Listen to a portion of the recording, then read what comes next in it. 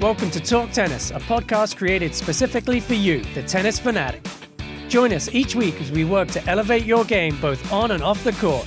We will deliver fresh episodes to keep you up to date with tennis trends and technologies, as well as exclusive interviews with industry experts, current and former pros, and so much more.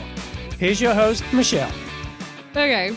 Today's guest is one of the most positive players on tour. She's dealt with more adversity than most of us do in our entire lives and is just 23 years old. I'm constantly in awe of how well she handles herself on and off the court. She's been dealt a tough hand of cards, and yet her smile seems to continue to beam and her laugh is contagious. After breaking into the top 100 in the WTA in 2014, she was diagnosed with cancer, which took her out of the tour for several months. After coming away victorious over Hodgkin's lymphoma, this unstoppable, hardworking young lady is currently working her way back on the WTA tour and most recently lost in the finals of her first tournament back in over 8 months. With such a unique story to tell, such a light, beautiful spirit, I'm so excited to welcome Vicky Duval to Talk Tennis today. Yay! So let's rewind to the beginning. You grew up in Haiti, correct? Yes. And how did tennis start for you? Was it something that your parents played, that you just kind of fell into? Did you always know you were going to play pro? Explain growing up as Vicky Duval. So the story of how I got into tennis is really interesting, and it's kind of crazy. So my dad loved tennis, and we had a court. We had a tennis court at our house in Haiti.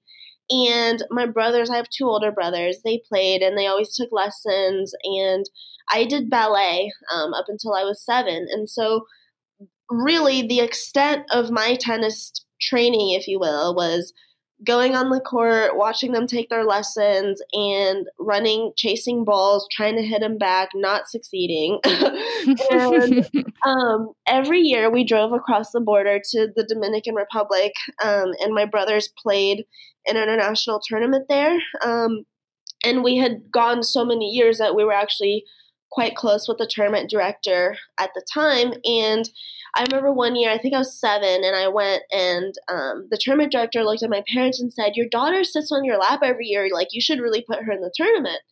And my parents were like, "No, she doesn't play." "Thank you." But he was like, "No, we have some open slots. Like, it'll be fun. Just put her in the 10 and unders." And so we went to the pro shop. We bought shoes, clothes, racket. I didn't even have any of that with me, obviously. And it was this big 10 and under international tournament, and I won the tournament. That's crazy. And I was like, what is going on? I mean, I still remember the look on my parents' faces. Like, every match, they were like, what is happening? And so it was really interesting because I remember in some of the, like, especially in my first 1 or 2 matches, the chair umpire had to be like, go to the other side. Like, does this girl even know how to play tennis? The answer was no, I don't know what I'm doing. Oh my gosh. I just knew that I had to run to every ball and hit it back over the net. So that's kind of what I did. And I had like ballet counts in my head. It was really funny. I was like, 1, 2, hit, and 1, 2. Wow. Oh my gosh. So after that, my parents were like, you have to pick now. You're not going to do both. So naturally, I chose tennis. And then you and your mom moved to the United States, or did your whole family move to the United States? Explain how that happened. And was it for tennis? It was for a fresh start in the U.S.? Explain that. Yeah, so it was, I'd say, mostly for tennis. My brothers and I moved with my mom. My dad stayed in Haiti. He was still working. He was an OBGYN there. And I guess my parents just felt like we would have better opportunities in the States for tennis, and we moved to Pompano Beach, and we started at the Rick Macci Academy. Oh, cool. And your brothers also were at the academy with you? Yes. So at least you had like built-in kind of friends. Were you so scared or nervous, or were you just excited for a new adventure? I think I was very excited. When I was 7, I was 7 or 8. I was held hostage at gunpoint in Haiti, so I was happy. You were ready to leave. Yeah, I was like, let's not have to deal with that again. Yeah. It was, I mean, I think as much as I miss Haiti and I love Haiti, it was, becoming a bit unsafe. And like I said, it was mostly for tennis, but I think I was very excited too for the change, and definitely having my brothers with me. Like, we had long training days. We started, I think our schedule was 9 a.m. to noon, and then 3 to 6 p.m. and then we had school after. So we were like all in on tennis. So you were doing the thing. Yeah.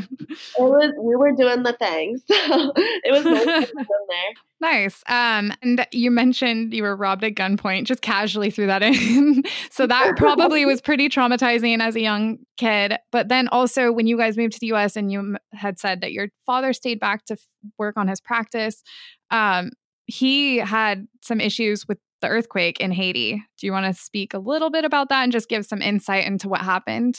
Yeah, so he was in the basement at the time, and we had a 3-story house in Haiti, and obviously all the stories fell on top of him. He was trapped under our house for 11 hours, and I honestly am amazed at how he's gone through this whole experience. I think my dad is probably the strongest person I've ever met or encountered in my life. It was just a crazy experience, but my dad's a warrior. I mean, I think that's part of where I get my personality, he battles. He was like, all right, then this is what we're doing. That's crazy. That's a crazy story. And it we can transition into, I don't know how open you are to talking about this, but the whole cancer diagnosis and your treatment, and you are a freaking warrior, my dear. Like, I have to tell you a quick side story. You have always been one of our favorites at Tennis Warehouse. And no joke, years ago, one of my colleagues was at the US Open and he was at one of your matches and he's sitting in the stadium and he was sending us pictures and he's like, my girl Vicky's playing.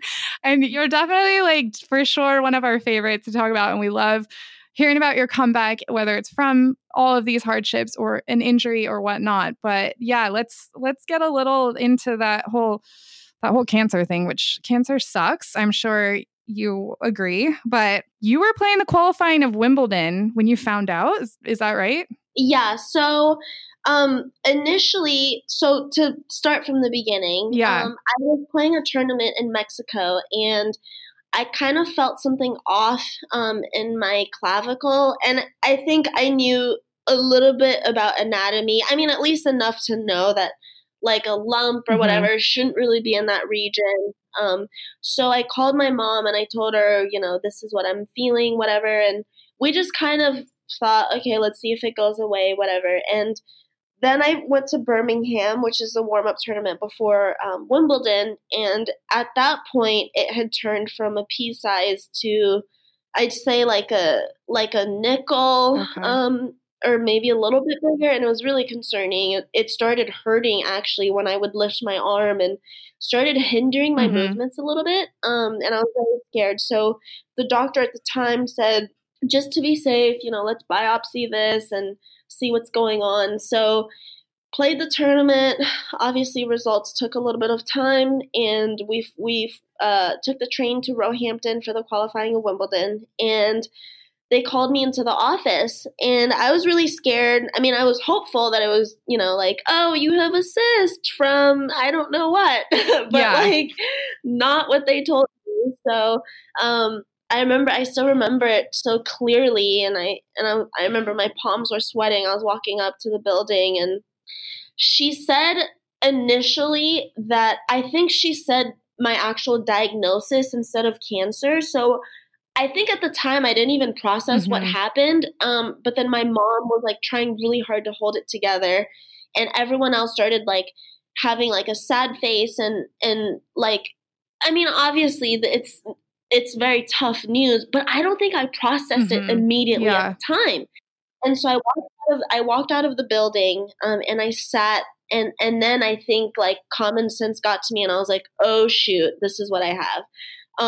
And so I remember I spoke to one of the trainers, and she was like, if you want to go home, we understand, like, we're going to support you completely. If you want to keep playing, like, we suggest that we keep this between ourselves, because the last thing you would need is, like, everyone coming to you about this. Like, this is already enough for you and your mom to deal with. Like, we want to protect you as best we can. Like, whatever you tell us, we're going to do. So naturally, I was like, well, yeah, let's keep it between us. And I think at the time, when you hear that when you're 18, you don't really know what that means. Like, and it may sound stupid, but I thought I was going to die, right? Because I don't know what that means. And so my thing was, I can't go home. Like, no matter what I do, I cannot go home because I don't know what it means to deal with what I've just been told. And so, I mean, when I look back now, I don't know how I did it, but I ended up winning 3 matches in qualifying, had 3 battles in qualifying, and then went to the Lawn England Club for the main draw of Wimbledon, beat Sorana Cirstea in my first round, who I think was 27 or 28 in the world at the time. And before the second round was the first time I looked up my diagnosis, and I just lost it. Like, I started crying so badly. I started like reading people's experiences and like how hard it was to go through chemo and all this stuff. And honestly, if I didn't look on my phone, like now I'm like, if I didn't look on my phone, how far would I have gone in Wimbledon? I don't know. I mean, Belinda Bencic is an absolute beast, so maybe not.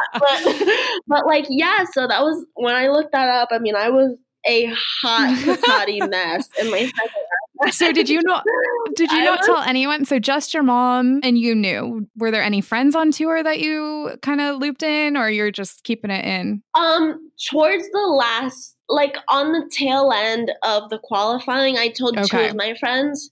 But I knew that they wouldn't say it to anybody else. And so, I mean, obviously I felt like I was suffocating, right? Like, how do I process this? So I had to tell at least one person. So I told 2 people. Yeah. Well, and at that point too, it's like you're going through this and maybe you just lost your match and now you think you're basically going to die. It's like, wait, who do I talk to? What am I supposed to do? Like, how? I know. I was like, SOS, like someone tell me it's going to be okay. Yeah. So what happened? And of course, like right after that, you broke into the top 100. So that's fun and ironic. And it's like, oh, cool.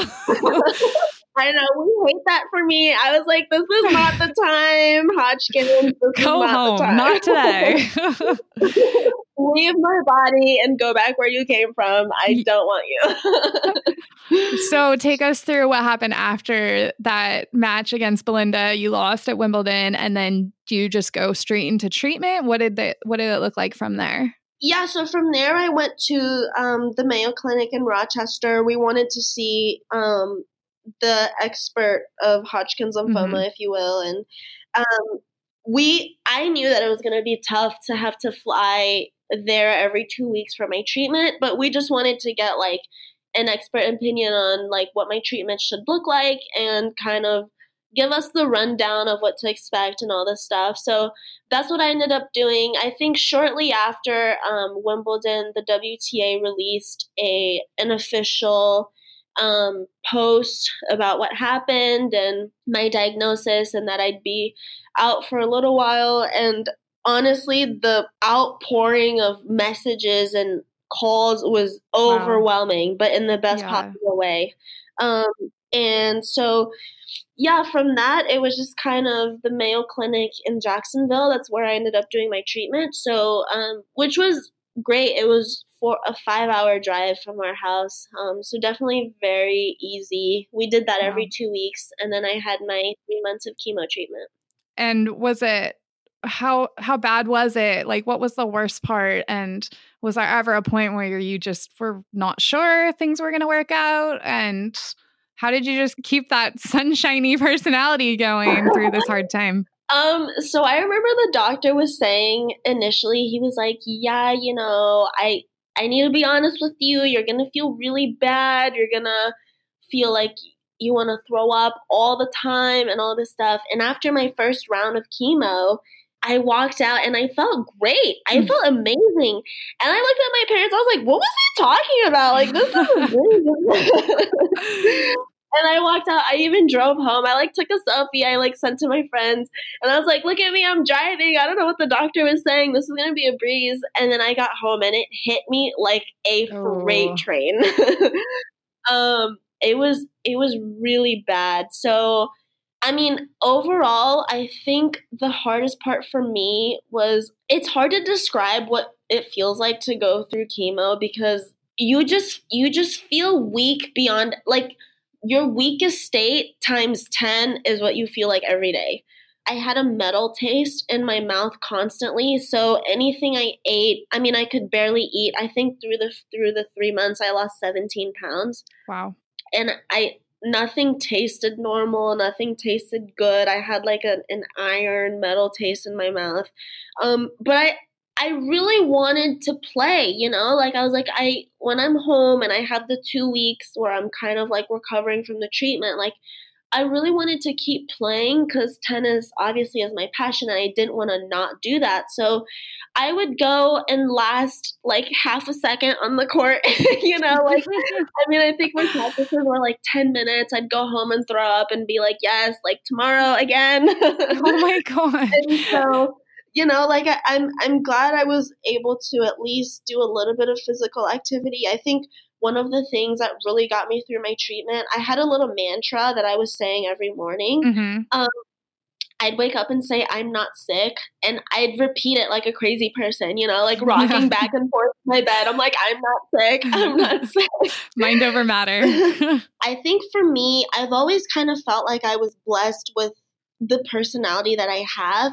I just innately am so positive and I can't really function any other way. And that doesn't mean I don't have my moments. I think we all have our moments, but I just always seem to find a way to see the good and bright side of any situation. I'm a big believer too, and everything happens for a reason. So big part of why I'm the way that I am, I think, is because I hardly ever question anything that's happened to me. I just kind of take it in stride and I'm like, well, I guess it was meant to happen to me. So that's kind of where I'm at with my psychology on, you know, different aspects of my life that I've had to overcome.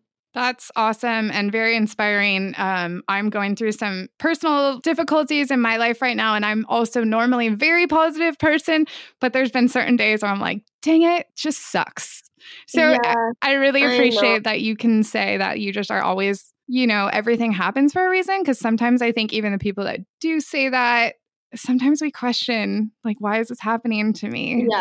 So that's really cool that you are holding to your guns and everything happens for a reason and keep riding the wave. Yeah, and there's definitely been moments where I was like, you know, you can't not think about a different circumstance than the one that you've been dealt with, right? So even in the times where I'm like, no, Vicky, smile, like you're alive, you're well, and there's you have more luxury than a lot of people, you know, in the world. And so you have to be grateful for that too. For sure.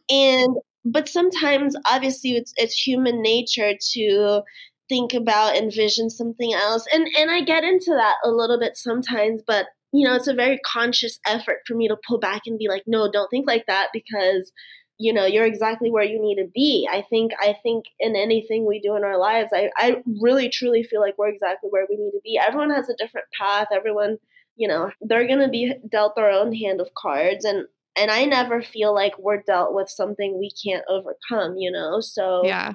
Do you practice any self-care rituals or affirmations or anything like that? Not really. So a few years ago, I was kind of getting big into meditation. Mm-hmm. I can't sit still for that long. I'm sorry. Like I really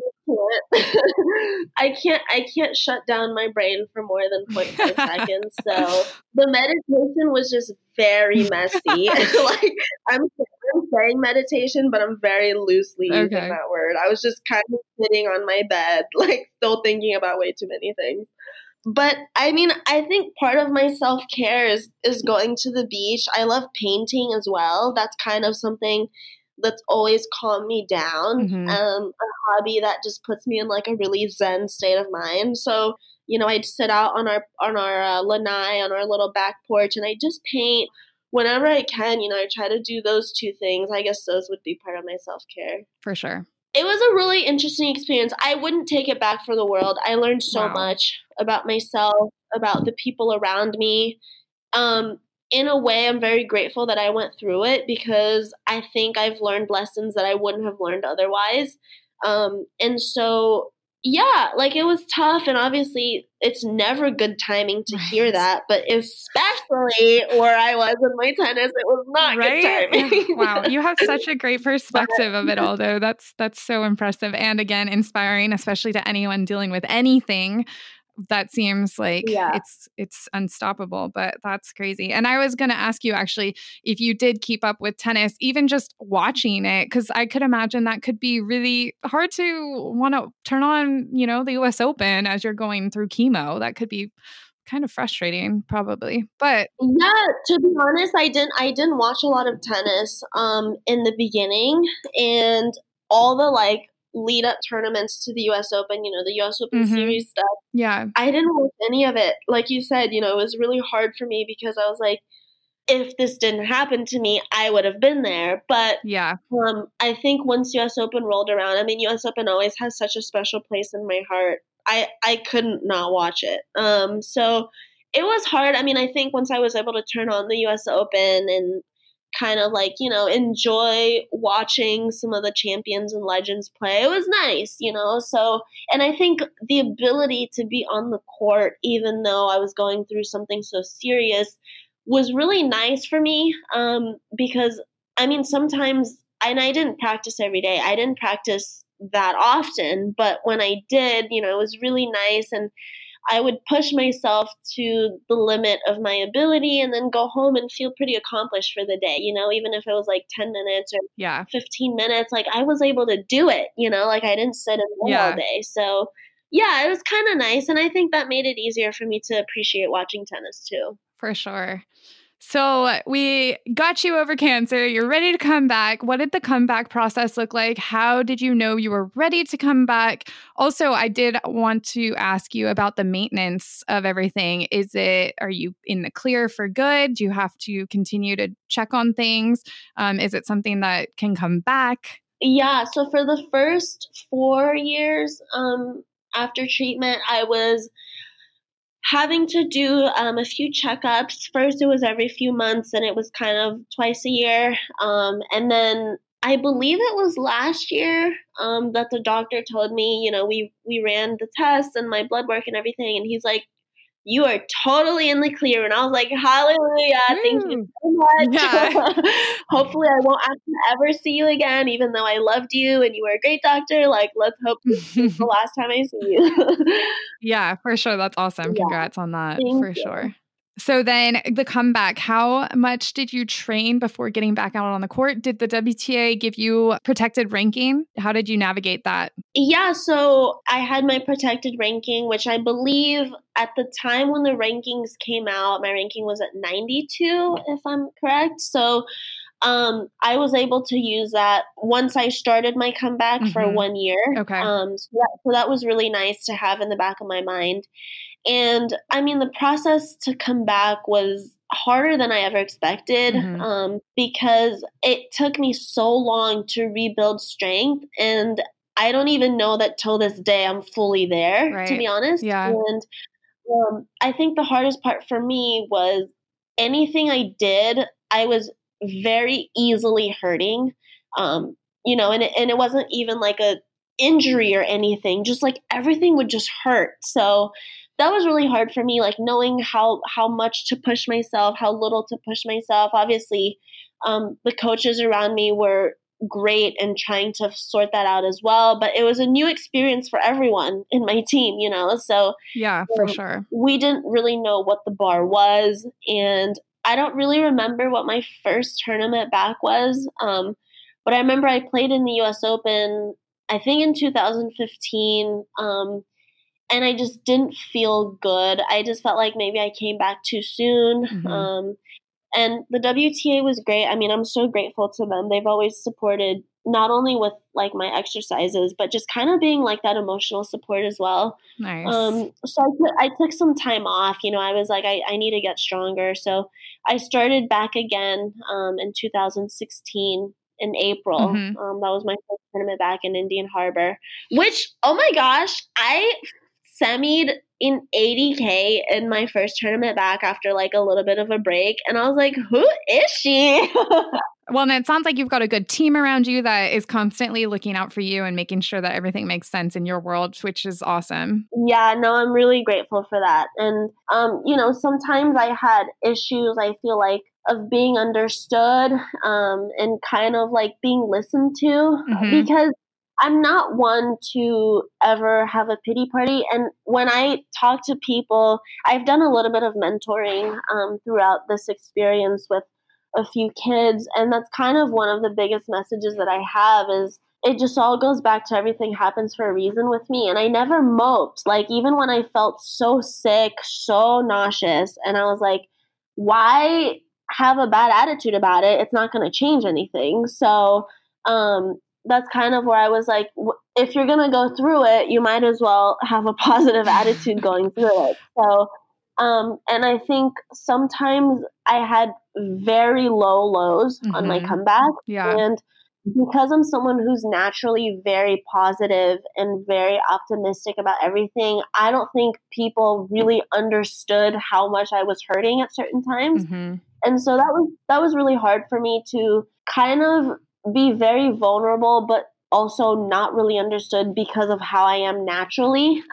But, it was a learning curve, and I think I'm at a better place now of communicating, with my team and just kind of like understanding that this is a learning curve for all of us. Like, we don't really know still how to process this. Yeah, totally. No, that was something I had written in my notes, is that I know a lot of people that are very positive on the outside sometimes do deal with some dark moments, and it's hard to navigate that when you're expected to be so happy and so positive, and you're supposed to be the one making everyone else happy and positive.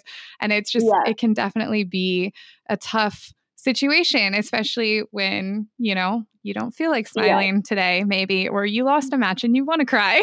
So. Yeah, exactly. And in a way, it was really weird for me to go through that, because at a certain point, I had emotions that I've never really felt so deeply before, like emotions of sadness and sorrow that were very foreign to me, to be honest with you. And so I didn't really know how to deal with them. And I did a lot of work, the WTA helped me out a lot in kind of getting all these feelings out. And I think obviously that helped me so much to just kind of process. I did a lot of journaling too, writing down my thoughts, writing down my feelings for the day. And that helped me a ton to just kind of see like if there was a pattern or, whatever was going on in that specific day. But, it was tough. I think for all of us, there's definitely moments where we get into a really sad and dark place and maybe we don't really know how to cope with it. But I think for the thing that helped me so much was journaling too. Like I really wrote down everything that was bothering me, and then I would sometimes scrunch the paper and throw it out. Like, I just had to write it, and then I threw it out, and I was like, "Thank you, bye." Like, we're not going to think about you again. Yeah, that's awesome. We're going to bin that thought. We wrote it down, but we're going to bin it now. Yeah, give it its space, and then get rid of it. We don't need to worry about that anymore. Exactly. Thank you, next. There you go. I love that. We're in this interesting time in society where there's internet bullies and Instagram haters. And since we've kind of built this team T-Dub and we have you guys, and you guys are all such awesome members of our team, and we love following you and keeping up with you. However, I feel like a mom sometimes, because I will go on certain people's accounts, or not on their accounts, but check out their pictures and look at some of the comments, and I turn into like Mama Bear, and I'm like, who is hating on her? Excuse me. I know. So there's definitely, and it's not just you, and like I feel like everyone now is subject to it, but I definitely have seen haters on your Instagram, and I want to kick all of their butts.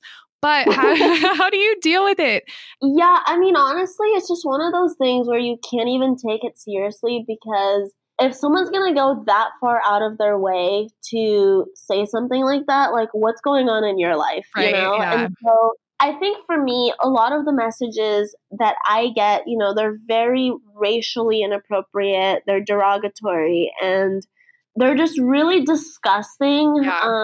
And a lot of times I'm just like, okay, cool, next. But I think the few times that I do upload the pictures are when it has to do with my cancer. You know, the one that I uploaded most recently, the guy, you know, said something along the lines of like he was accusing me of throwing the match and like that I went through cancer for nothing or something along those lines. And I was ridiculous. like, do not, you know, like, that's disgusting. It literally makes me want to like climb through the Instagram algorithms and find this person.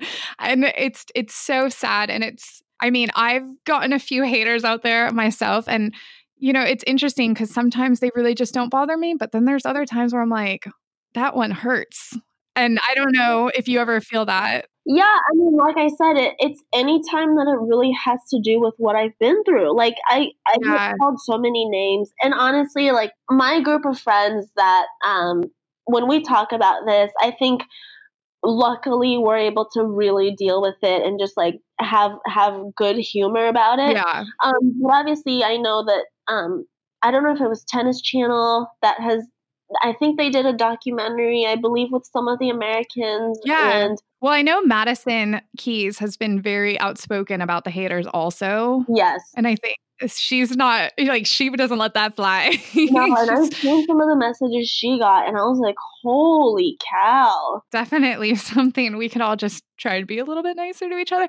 And I do have to mention, I love how kind you guys are to each other. I've said this a few times now. I have never experienced a group of young ladies that has been so kind to each other the way that this group of young American women right now. I mean, you guys are all like so supportive. It's so nice to see. I mean, maybe it's always been that way, but I just recently really noticed it and experienced it. And I'm just like so proud of you guys for being such great role models. Yeah, and I completely agree with you. I think, you know, I've been away from tennis for a little bit. So, I mean, I think when I was playing up until 2014, I feel closer to the Americans now than I do then. And I don't know if it was from me being away from the sport as well and just kind of having a new perspective on everything. But I completely agree. Even like the younger generation of Americans coming up, like, I really feel like the support is amazing for everyone. Yeah. A few more topics. I did want to talk to you. You've mentioned painting, but you also have your Duval Doodles. I don't know when that came about. Is it something more recent? I know you've been kind of connected with, I think, the USTA also in this endeavor. It's really cool. So maybe you can talk about it for a little bit. Yeah. So it kind of came about in the summer last year. And like I said, I've always painted and drawn and kind of really gone to art for an outlet. And I don't really remember who I spoke to specifically, but I showed one of my doodles to someone at the USTA, and they suggested that I talk to marketing because the Net Generation platform, which is a platform for getting kids involved in tennis in the USTA, they kind of wanted to revamp their logo and kind of do something fun for the US Open Series tournaments. And I was like, oh, that'd be fun, you know? So I was so nervous going into it because I'm like, I don't know who I'm about to talk to, like some super high ups, and I'm just like introducing these doodles, and I'm like, they're probably not going to be impressed. And so I did a few sketches, and I spoke to them, and they loved it. They loved the idea. They loved my art. And so we just kind of worked on redoing the logo for Net Generation. And so that's kind of how that came about. And I didn't have any intention on launching a business at the time, but I felt like because Duval was going to have so much exposure and a lot of free marketing, to be honest with you, right off the bat, I was like, maybe I should kind of, you know, think about launching my own side project and just kind of on the heels of working with the USTA. And so that's kind of what I did. And it was really cool. Obviously, I'd seen the production and I saw some of the samples before they went out, but I hadn't really seen the shirts on the kids until I went to the US Open. And so we had a big project, a big event actually at the World Trade Center, and a lot of kids came out. The USTA had a big event, and I saw like hundreds of kids wearing my shirt, and I broke down completely. Like, I was like, this is so cool. Like, that is really cool. I hadn't seen it like on that many kids or any kids, period. So, Yeah. And I was, given the mic for a second to speak. And as soon as I started speaking, I saw some parents breaking down too. And I got really emotional because it seemed like I didn't realize the magnitude of the project at the time. Like, to me, I was like, oh, I just did a doodle and it's on a shirt. Like, cool. But, I was talking to some of the kids and they kind of went around the ring of the tennis ball and they were saying like, oh, this one's in this character and this is this. And I love going around the ring and, pointing out every little character. And it was so cool to see the kids love it so much. And it was really, really nice. And so I think, right now I've put a hold on my personal project with Duval because I think I was kind of launched into it for myself and I didn't really have a plan. And so I've stopped production for now. I think, I'm working on building a new business plan and kind of figuring out the direction I really want to go with Duval. And once I feel like I have more pieces in order, I'm going to start it back up. And a big part of my goal for Duval is to work with a cancer organization. Nice. Obviously, that's something very close to home. So yeah. I haven't picked out the organization that I want to work with yet. And I think that's one of the reasons why, I pump the brakes on Duval. So once I get those pieces in order and hopefully I can, eventually a few years from now, my goal is to raise, $1 million for cancer research and have a big kind of gala. That'd be my dream. So, oh, that's awesome. Well, you'll have to let us know and maybe T-Dub you can create a shirt for T-Dub and we can help you out and get to that. Yes. Oh my God. Let's get it done. That's right. Yes. Speaking of, what's next for you?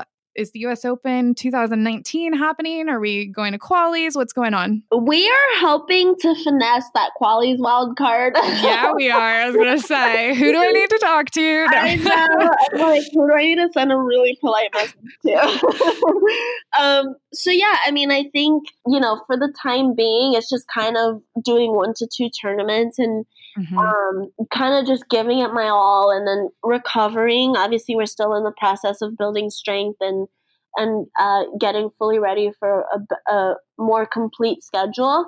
Right. I think Asia might be on the schedule this year too. I haven't been to Asia before, so oh, okay, yeah, that might be a move. I still have my protected ranking up until next summer, I think. So okay. Protected would get me into the qualifying of some of those WTAs, I believe, in Asia. So, I might as well. Why not? Yeah. Yeah. YOLO. YOLO. I'm the only one that still says that. I think. I know. I'm like, is this even a thing anymore? Oh my gosh. I don't think so. I was talking to my friend and I said, damn, Daniel. And she's like, I'm leaving. Oh, come back. Forgive me. Yeah. I'm not with the trends with these kids. Me neither. You're not. I'm not. I said fire the other day in a video and someone had to tell me that rad was back in instead. And I was like, oh, okay. Wait, really? I say fire all the time. Am I like not cool anymore either? I mean, if I said fire, then you're probably not cool anymore. Oh, no. Sorry. Okay, I'm going to wrap it up. I have one more question for you. What life advice can you offer to our listeners? You've already offered us like so many gems. I feel like I'm going to go back and listen to this and take notes from things that you've said. I feel so inspired by you right now. But what's the best piece? Oh my gosh, seriously. Like I needed this conversation with you. It's been so good. But what's the best advice you can offer up for anyone listening? You've already, like I said, you've already offered so much good advice, but closing advice. I think in general for life is to always kind of figure out the good in everything. I think a life advice that I've learned through my treatments is developing a sense of gratitude. I think I took a lot of things for granted. And then when I went through all my hard times, like even something as simple as enjoying a cup of water without like wanting to throw up after, or being able to walk to the mailbox and back, there's things that we don't really appreciate enough, I think. And so I think the life advice for me was to kind of develop a sense of gratitude in all aspects of our life, even if it's going through a really hard time. There's always something good about it. And I think a lot of times when I started getting lost in whether it would be my comeback or anything with school or any aspect of a difficulty I've had to face, when I lost that sense of gratitude, I felt more miserable and didn't have the same outlook. The positivity went down a little bit. Yeah. And so I think when you take everything in stride with gratitude, with the same attitude that everything happens for a reason, with the same positivity, I think it's, you're able to get through a lot of things a lot easier. And you learn about yourself, you learn about the experience, you're able to help others through the experience. A lot of things we go through, we're not the only ones going through it. There's someone else going through it that's, whether it's directly or indirectly affected. And so I think to just kind of have that attitude helps you and helps the people around you too. Totally. That's great. I love that. Great advice. I'm sure there are a few people out there that can use that in their lives right now. Now I actually have a little, I think I keep changing the name of it, but I'm going to call it serve and return kind of question. So a little fun, snappy. Yeah, a little quick action. Some of them might not be as quick, but they're still fun. First question, signature shot. What is the Vicky Duval signature shot? The forehand swing volley. Actually, I'm lying. The backhand down the line. Let's just start over because I really messed up. Oh, my God. Who was your tennis idol growing up? Venus. Current favorite player? Serena. What legacy do you want to leave behind? Ooh. Yeah, getting deep. Deep. I think for me, I've never really thought about that because I don't think I've tapped into what I want to accomplish in tennis yet. So I think that's a bit of a hard question to answer, but I definitely want to be remembered as someone who brings positivity and never gives up and acts in a very professional and inspiring way. If you could choose anyone, dead or alive, to coach you, who would it be and why? I think someone that really, really inspired me a lot too when I was younger was Monica Seles, because I think my name was actually supposed to be Monica because my family really loved Monica Seles. I don't know if that story is correct, but that's what I remember one of my siblings telling me. So we just kind of loved watching her, and I think she was intense though, so I don't know. Yeah. I don't know if I could cope with I don't know if I could survive her coaching. Brag about someone cool who follows you on Instagram. Oh, I don't know who follows me on Instagram. Girl, I'm scrolling for days. No one's catching my eye yet. Oh, no. All these check marks are disappointing me. Oh, Kim Clijsters follows me. Love her. She'd also be a great coach. Yeah. Actually, I'd probably pick her over Monica, to be honest.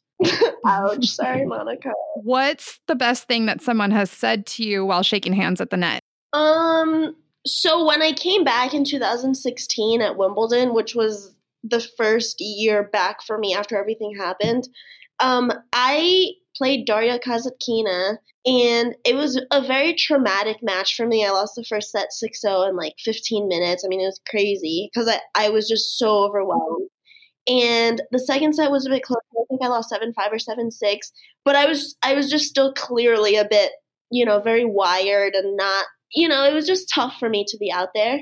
And after the match, she shook my hand, and I don't remember verbatim what she said, but she was like I'm so happy and happy to see you back, and I'm proud of you for everything, great job, coming back, and we're happy to see you out here, something along those lines. And I was like, wow, I didn't really interact with her prior to that, and for her to understand how big of a moment that was for me and to take the time to say that to me after the match was, really, it's something that to this day obviously is very, very important, that she, very important for me and my memory of everything that's happened. And then last one, best part of being a pro, and what's the worst part?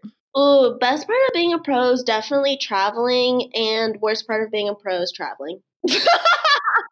I don't know. I just feel like obviously it's really cool that we have the opportunity to go to all these places and compete as our job, you know, and all these nice and areas that people don't get to go to normally. But, you know, obviously it's exhausting too. You have to turn around and get on a plane and then refocus, new conditions, new everything, new venue, and you have to get right back in the mindset of competition. Sometimes, you know, that's a bit tough. Totally.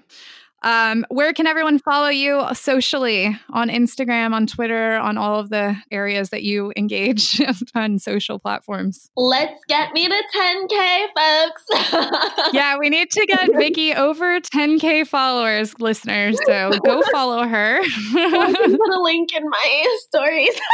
She needs to link in her bio or in her stories. Yeah. My handle is Vicky VICKY _Duval DUVAL 95. That's my Insta handle and my Twitter handle. Well, you are just an awesome human being. I'm so excited that I got this opportunity to talk to you. And thank you so much. I feel like I just had a therapy session.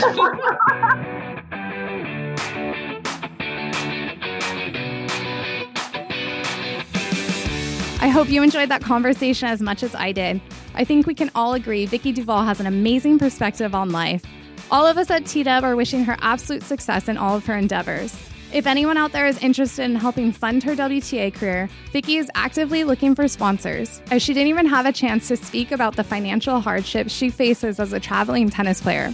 Feel free to reach out to us at podcast@tennis-warehouse.com or find Vicky on one of her social channels at Vicky_Duval95. Also, be sure to subscribe to Talk Tennis so you won't miss an episode, and leave us a review letting us know who you want to hear from next. For all your tennis needs, come visit us at tenniswarehouse.com, and until next time, happy hitting.